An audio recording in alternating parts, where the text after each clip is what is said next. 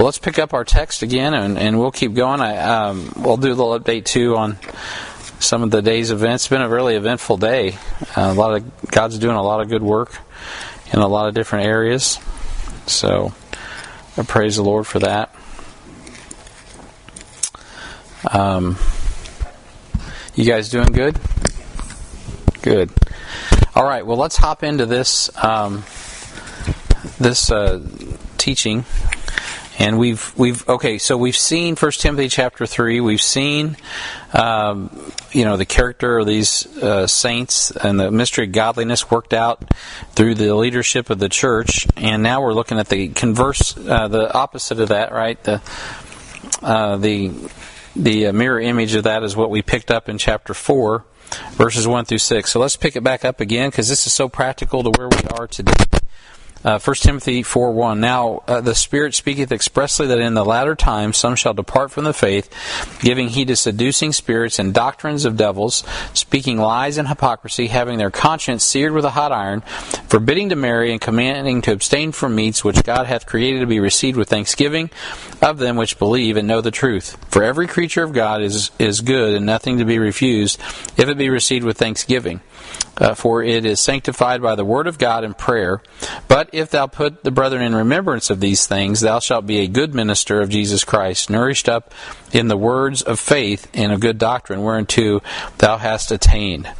Heavenly Father, we pray as we look into the Word of God that you just help us tonight. We love you, and we ask this in Jesus' name. Amen.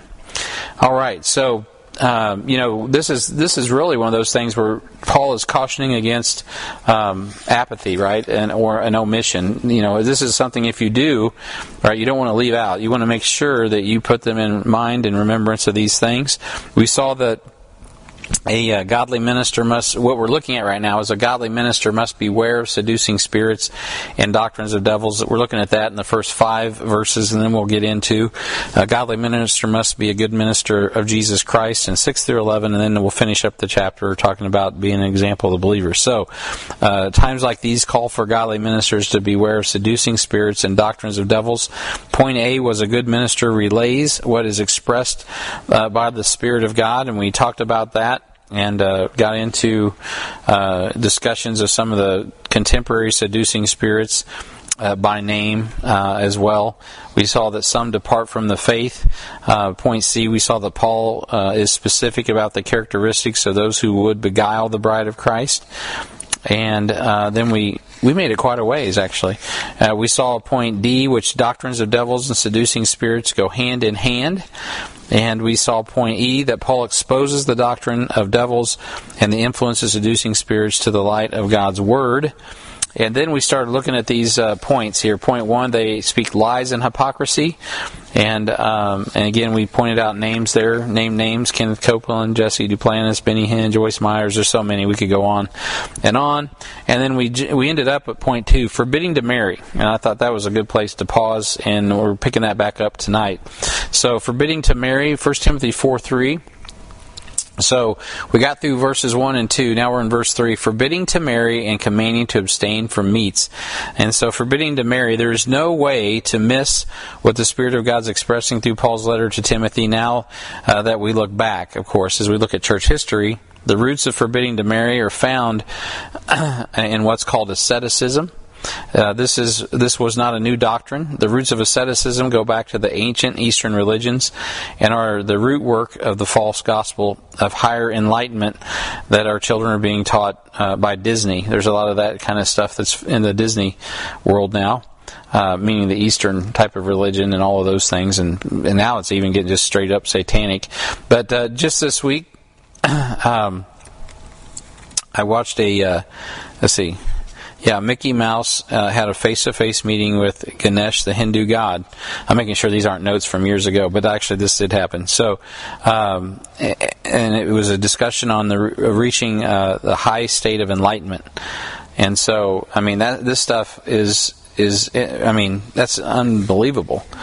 And it's evil. Of course, when you say that Eastern religion is evil, most people do not, think that. But I can remember when my kids, my daughter, I think it was, or my son, one of his little Christian friends, the parents go to this church. One day I catch him doing this thing, the lotus pose or whatever, and I'm like, where did you learn that?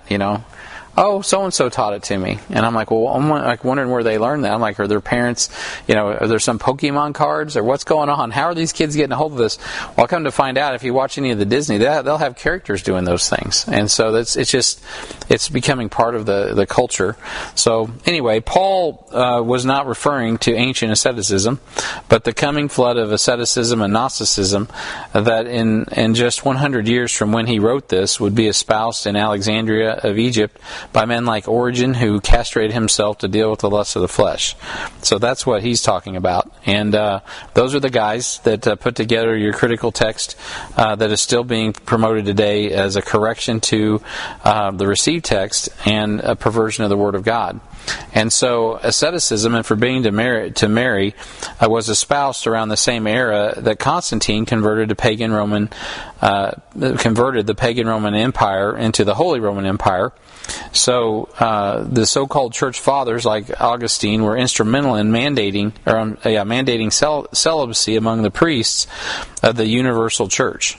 Celibacy was not always part of the Roman Catholic, and I'll call it tradition and religion because it's not biblical, but it was later introduced, and so the priests of the universal church took that on. Of course, they're pagan priests to begin with, but why anyone would run to Augustine as a source of doctrine, by the way, is beyond me. But even today, if you read some commentaries, many people to this day quote him frequently. And so the change began at the Council of Elvira in Spain about 306 AD, which prohibited bishops, deacons, and priests from marrying. Shortly thereafter, the early church fathers began to stigmatize sex as sinful in their writings. St. Ambrose in 340 to 397 wrote, the ministerial office must be kept pure and unspotted and must not be defiled by coitus. And the former libertine St. Augustine even went so far as to consider, well, I'm not even going to say that. So anyway, moving things, there's some of these notes I'm not even going to repeat. But the point is that, what would be considered carnal lust was not taken into consideration of, God's design for, marriage and so on and so forth. So everything was painted with one brush, and everything became, if you were holy and you had the knowledge, the secret knowledge, then you would participate in this ascetic behavior. And so the perversion of Origen was alive and well in Rome, and the mandate of this celibate priesthood was born. No mind that there was no such standard for the priests in the Old Testament, by the way, or Jesus. Jesus obviously was celibate, but in the Old Testament, and Jesus, nor Paul, nor Peter, let me finish my sentence, nor Jesus, nor Paul, nor Peter, or any other New Testament writer was told by God to impose such a heresy upon the pastors, elders, or bishops of the church. So we've already gone over chapter 3, and there's no indication there that celibacy is more honorable than marriage, right? And so that's just not in the Bible. Paul does mention there's seasons, right, when it's good. Like if you're in the middle of a war, like in Ukraine, if you're 20 years old right now and you're in love, you might tell that young man and that young lady, why don't you hold off on getting married for a year or so, see how this shakes out? It might be better because it's going to be, you may have a hard time finding a job. You're going to be on the front lines, just go ahead and do your duty. Plus, why get married and then get killed? So there's just a lot of reasons that it may be in a time of war or a time of severe persecution. In 2007, 8, if you lived in Orissa, maybe you put that marriage off another year, see if the persecution dies down, so on and so forth. So there are seasons, where circumstances or it's prudent to like maybe advise someone to, well, you probably ought to wait. If you can stay single, you might do that until things change. But there's nothing in the Bible that forbids marriage between a man and a woman, by the way, and that's how God has designed it. So it doesn't make someone more holy and it doesn't make them any less valuable if they're not married. So it can kind of go both ways. And you have to be balanced. There's sometimes singles have a stigma. They're not as valuable as married couples in the church. That's not true either, right? Paul said, hey, if you can be single, be single. I choose to be single. God's given me that grace, and I'm greatly effective. However, don't forbid that, don't keep people from marrying under that false concept that, well, they're more holy because they're more sanctified because they are not married. That's just not in the Scripture. And so, along with the celibacy of the priesthood around the 3rd century, the traditions of monastic life with the nuns and the monks were birthed as well. So the church in Rome became a political power under Charlemagne in 800 AD, and Charlemagne united all of Europe under his military religious banner, militarizing the Holy Roman Empire and giving her the power over the state. So in 1018, to penalize the priests or Bible believers who didn't claim any allegiance to the pagan Roman Catholic Church, Pope Benedict VIII decreed that the descendants of the priests were not to own property. Of course, to disagree with the church was also to be counted as a heretic and included torture and martyrdom. So in 1139, at the Second Lateran Council, the church decreed it illegal to marry and be priests. In 1563, the law became official church doctrine and stands to this day. And so we call that period the Dark Ages, and the Roman Catholic Church calls it the Age of Faith. And so it is faith, all right. It's faith in tradition and not what the Word of God teaches. So I know in this group I'm not going to get any pushback or what have you, but that's just a little bit of information about where this doctrine goes. So what God was doing was helping us understand, especially now in retrospect, what that issue was already beginning to happen, and Paul was teaching Timothy, and of course God has a bigger plan because the devil was working in that with his pagan priesthood in this church that he will eventually use to ride in and get power in the end times. So there's a lot going on in this passage here that is where we're sitting today in history. We can look back and we can see, wow. The Holy Ghost really was preparing. Now, it's interesting too, when the location of this in chapter 4, right after what we covered in chapter 3. Both the deacons and the pastors are both dealing with what? Husbands of one wife. So what he is saying is that there is virtue, of course, in fidelity to your wife, but it's not. You're not any more virtuous because you're single, right? And so a man, if he can be single and serve, praise God. But if he's not single, praise God. Keep the wife that you have or glorify God. All right, let me pause there before I move to the next one. Is there any questions on that? That's a lot. All right, so point E, forbidding to marry is one of the... Oh, you don't have point E. I got point E. So forbidding to marry is one of the heretical doctrines God points out to the church because he's giving us a clear indicator of the migration of Mystery Babylon religion from Babylon through Pergamum in 133 BC to Rome. Attalus, the supreme pontiff and high priest of the Mystery of Babylon religion, willed his title and priesthood to Rome, and he transferred the power upon his death in 133 BC. In 63 BC, Julius Caesar was made the supreme pontiff of Babylon, and one world government and religion was born and was on the way through the mystery of iniquity and Mystery Babylon religion, just as Daniel had prophesied. And Paul was putting Timothy into remembrance. Whether Timothy fully grasped it, or even Paul, I don't know, but that's what was going on. God was using the church and the doctrine that's given to the church to combat what was coming from Satan and his Mystery Babylon religion. Because he does have a bride, and she is a harlot. So let me pause there. Are there any questions about that? All right, so you don't get that very often in many churches, but that is the truth. All right, so verse 3, let's keep looking at this. So command to abstain from meats. The commandment to abstain from meats was once an ordinance of the law of Moses, but Jesus had fulfilled the law, and it was made clear to Peter and observed by Paul that we are to eat freely as long as it does not offend a weaker brother's conscience. So in 1 Timothy 4:4, it says, "Therefore every creature of God is good and nothing to be refused if it be received with thanksgiving." That is a pretty open-ended statement.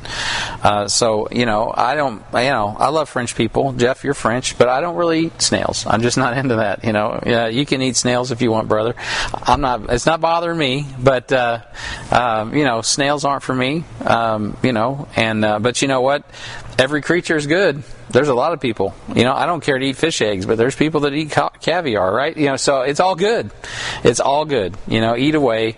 Just be careful from the poisons and stuff. But anyway, along with the heresy of celibacy fostered through the Dark Ages, the Roman Catholic Church also instituted a ban on eating certain things on certain days. And so to this day, a good Catholic over the age of, 15 is to abstain from meat on Friday. So that's actually, I don't think they do that anymore. But, do they still do that? Oh, yeah. Okay. Every Friday?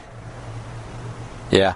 So there used to be in our culture, it actually, I think when a child's over 14, they have to do confirmation. They should observe that during Lent.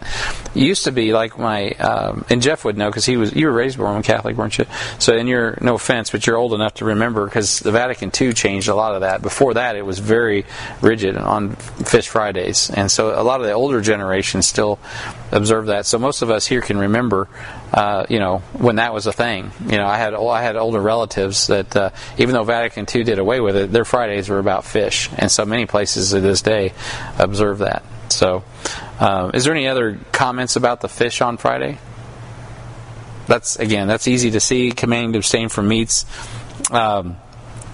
This act of penance has nothing to do with a biblical fast. Most Catholics in the USA only observe this during Lent, as Ron said, who was also raised Roman Catholic. But many devout still eat fish only.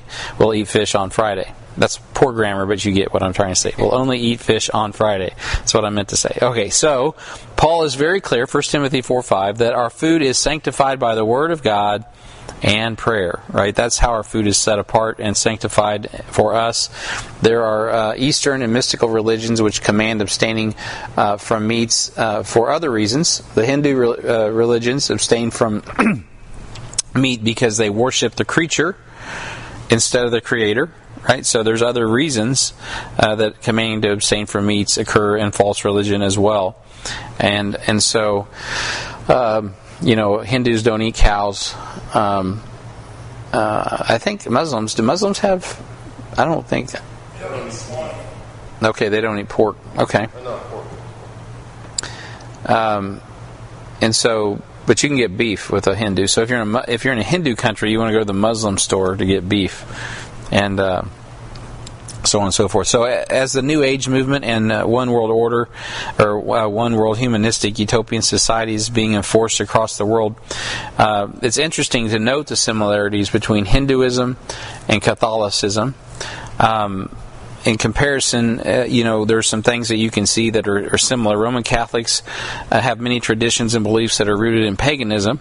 And so here's just a few points just to compare. Hindus worship many gods and Catholics worship many saints. Right, so both with burning of candles, incense before statues, which, by the way, is also what voodoo. Right, so you can actually put voodoo there. There's a lot of pagan religions that do the same thing. They use icons, music, ritual prayers as a means to create an atmosphere of worship.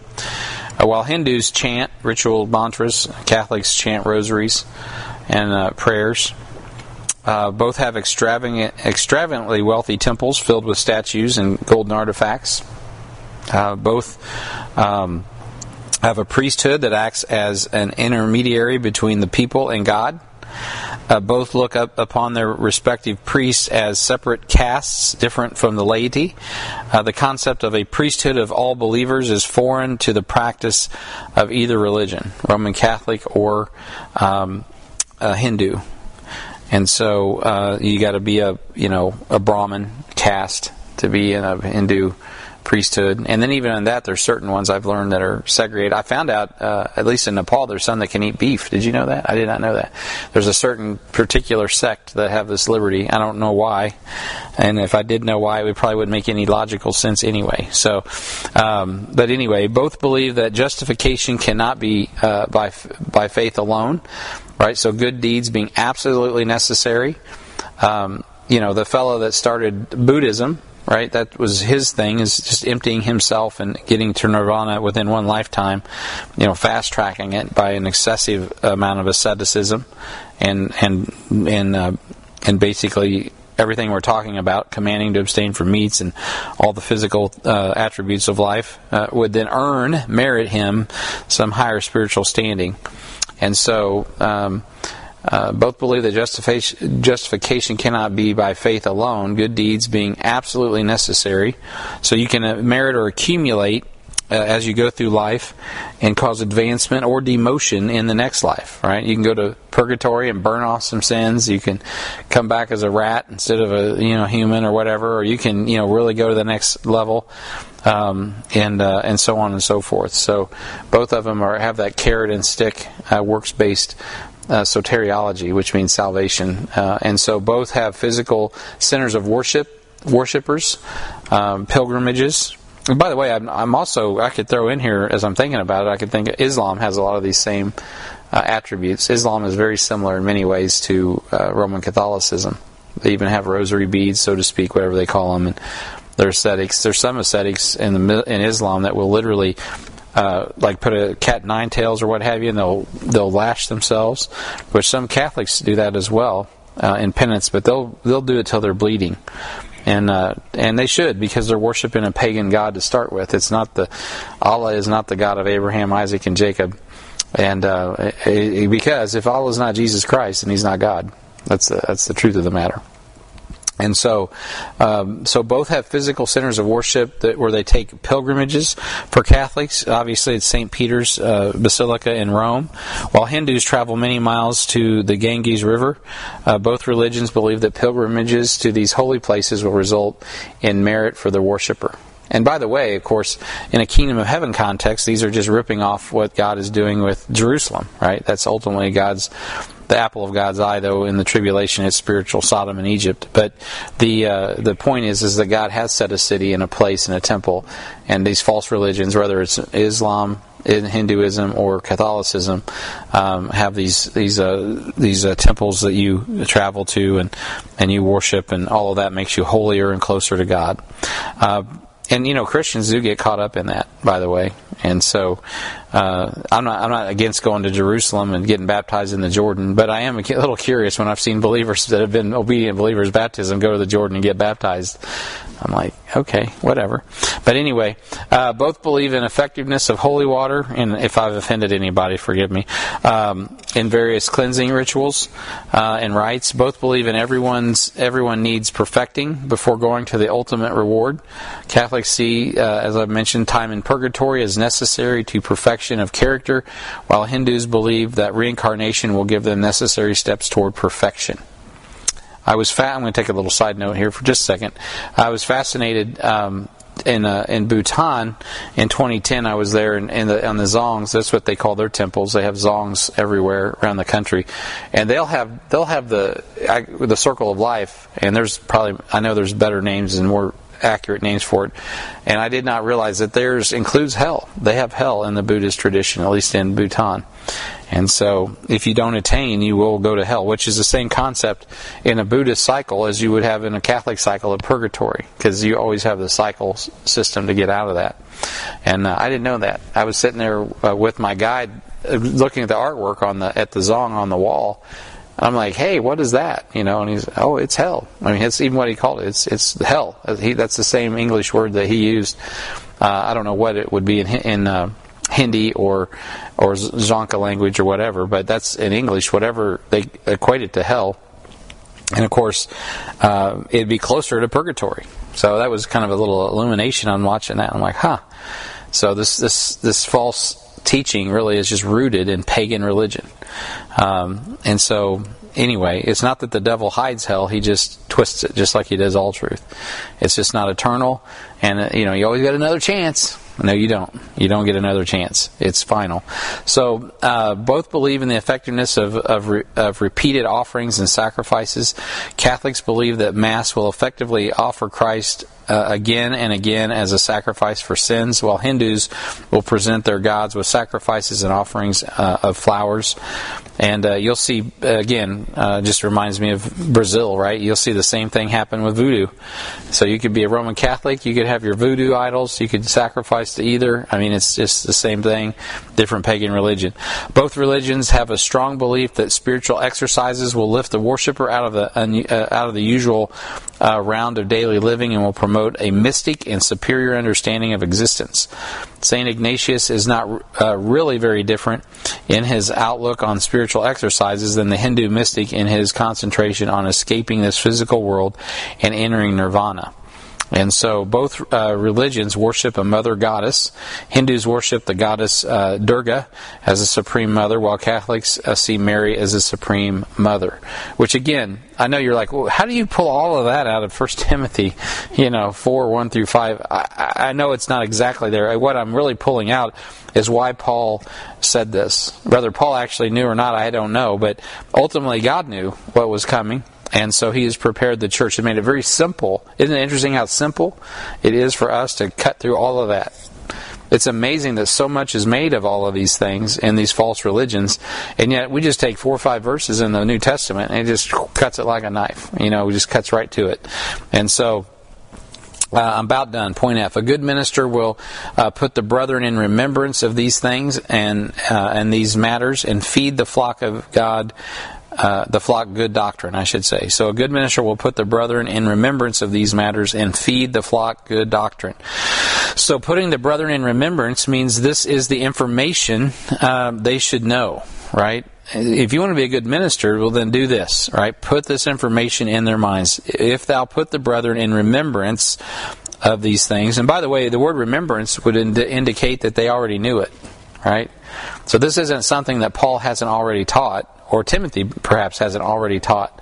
I was just down at New Life today, and it's just putting my mind back, in that kind of setting. And nothing is new. I mean, you're still making disciples. We're still doing the same thing, different location. Some things that we do are somewhat redundant. And the doctrine that we teach is redundant. I'm even thinking that. I'm like, I'm preaching this message, and I'm thinking about some of these things these people already know. They're from Heartland. This is going to seem like repetitive. But you know what? Some of these things we have to do and put people in remembrance, right? Because just because we know it, even like I'm teaching this stuff about Rome, I need to hear it again, right? And so I need to hear it. And if you ever teach Discipleship 1, which I think everybody in here has or is, don't you need to hear some of the things in D1? I do. We were going through it with the last lesson we went through, Judgment Seat of Christ. I guarantee you I needed to hear that just as much as the people I'm discipling, right? And why? Because God is putting me in remembrance, right, of what's really going on. And I'm like, yeah, Lord, I need to remember this. And so a good minister, it's always good to have something fresh. Don't get me wrong. We don't want stale bread. And we need to keep the water flowing through our life. But at the end of the day, we can't forsake the basics of the faith. The reason we're Baptists are labeled, Bible believers are typically labeled fundamentalists is because, with the progressive movement coming out of Europe back in the 1800s, it was the Baptists who stopped the train and said, wait a minute, these are the fundamentals, right? These are the essentials that we have to keep focused on, and hence was born, most of your doctrinal statements on most church websites, right, that are even close to Baptistic, and so, which are quickly being changed to allowing, where's it at the other day? Oh, Elle and Amy were driving down the street, and my daughter was aghast because we went by I think it was a Presbyterian church up on Ward Parkway. It was flying the flags and the gay flags out front. Everybody's welcome. It sounded like Heartland. Everyone's welcome and wanted. But, and everyone is welcome and wanted. But, we don't fly the gay flag in the front of the church building. And so she was just like, what? That's a church? She could, it was just shocking to her. I'm like, yeah, honey, some churches are really going off the rails, right? And so, it won't be long before we'll be the minority, unfortunately. So, at any rate, I'm kind of getting off track. So let me get back on track. So we are to put the brethren in remembrance, and that means this is also information they should know, right? They've probably heard it before, and they should know it. Putting the brethren in remembrance means this information. This is information that should be repeated, right? So they should know it. It should be repeated, because repetition is the price of learning. And putting the brethren in remembrance provides a practical application as well, or two. If you got, did I get that in your outline? So practical application. Okay. So we should not take our liberty or our food for granted. That's what we're trying. That's what we really got to take. You look at this, you're like, well, sure, it's no big deal. You know what? Don't take any of it for granted. We shouldn't take our liberty or our food for granted. It's important to pray over your meals in public and in private. I noticed as my kids have gotten older, we've gotten a little sloppy on that. And you know what? We don't become ritualistic. Okay, I'm not saying that you're a heathen if you don't. If you miss a prayer and you just say, thank you, Lord, for the food or whatever in your heart. But there is something about stopping and putting things in remembrance, right? And saying, wait a minute, we're thankful, we're grateful, and we give sincere thanks. Likewise, in our homes, Christ and Christianity can become a ritual of do's and don'ts, and we got to keep it real. So be careful not to call what God has called clean and common unclean, right? And so we also got to be careful with that. In Acts chapter 10 and verse 15, that's what Jesus told Peter. They don't call what I've said as clean unclean. And so we have to be balanced in that. Jesus made it clear in Matthew 15, 17 through 20, that it's not the things that go in that defile the man, but the things that go out. And it's from the heart that proceed evil thoughts, murders, adulteries, fornications, thefts, false witnesses, blasphemies. Those things, not what we eat or drink, are what defile us, right? It's the heart of the matter, ultimately. And so it's not what we eat or drink. Obviously, though, I think that we should abstain from alcohol. But ultimately, even that issue boils down to a heart attitude and a wisdom and a godliness. So times like these call ministers to understand this passage as much or more than any other time in history. So as we sit here in 2022, the church is the pillar and ground of the truth. The gospel we preach is the only light in a lost and dying world. There's only one way, and it is Jesus. So times like these call for godly ministers to beware and be ready to share these realities and be ready to order the church biblically so we can magnify the light of the gospel of our Lord Jesus Christ. It's good to go to a church that we've planted and see that they're still faithful to the Bible, King James Bible, the doctrine, the teaching. I mean, that's what's important. Is what we are we reproducing. The same religious system that we just talked about is now joining forces with what's called the New Age movement, which is nothing more than the old world occultism, the merging of an ancient asceticism, Gnosticism, mysticism with Mystery Babylon religion combined to meet with the spirit of Antichrist that's been working since Genesis. So the recognized goals of the New Age movement are the same as what's coming as what's coming with the Antichrist, and will espouse with the Theosophic Society leaders who are in positions of power to implement a dark order. And so the goals are summarized as this by people who study these matters. Number 1 is the New World Order. Number 2 is Universal Monetary Credit Card System. Number 3 is the World Food Authority.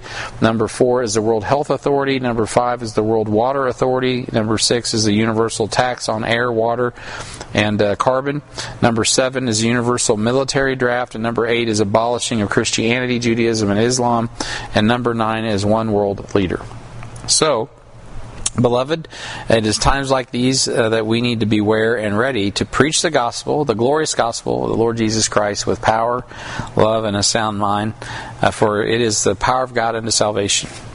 And that concludes my teaching on that. So Paul wanted Timothy to be a good minister, right? So he's laid it out in chapter 3 And he concludes with the mystery of godliness. We see that kind of worked out in the flesh of God's ministers, and then turn right around and see what the antithesis of that in Satan's really false religious system.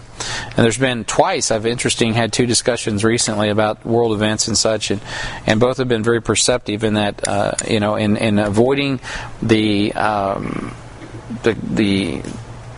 consternation, the anxiety that's related to conspiracy theories, and realizing that ultimately, it is Satan that is behind what's going on. So, and ultimately Jesus will stop him. And so it kind of cuts through all the minutia, and it's not a person or a place or Dr. Fauci or whatever. It is a spirit of an age. And so, as we get closer to the catching away of the church, it's probably likely that we'll continue to be more and more at odds. And so, what we got to do is just continue these basic things that you see, commanding to abstain from meats and all these things that we look at and go, well, that could never happen. It could. And so, we just continue knowing that we have liberty, we have freedom, in Christ. We don't have to get caught up in scare tactics. If you don't do this, you're not going to merit eternal life, right? You're not going to be holy. If you don't do this, you don't have access to God. You got to go through me because I do this. I'm holier than you, right? So that kind of thing is a no-go.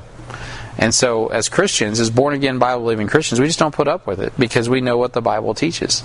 And we don't have to get mad about it. We don't have to rally and fight about it. We just stand on what is true, and we don't allow ourselves to be shaken off the foundation of Christ. All right, so that's everything I got to say about that. And just, I'm glad that God wrote that, so we would have that in our arsenal. Any questions, comments? Okay. Yeah, I do need to turn off the thing. So I had a good trip today down to New Life, and I've heard that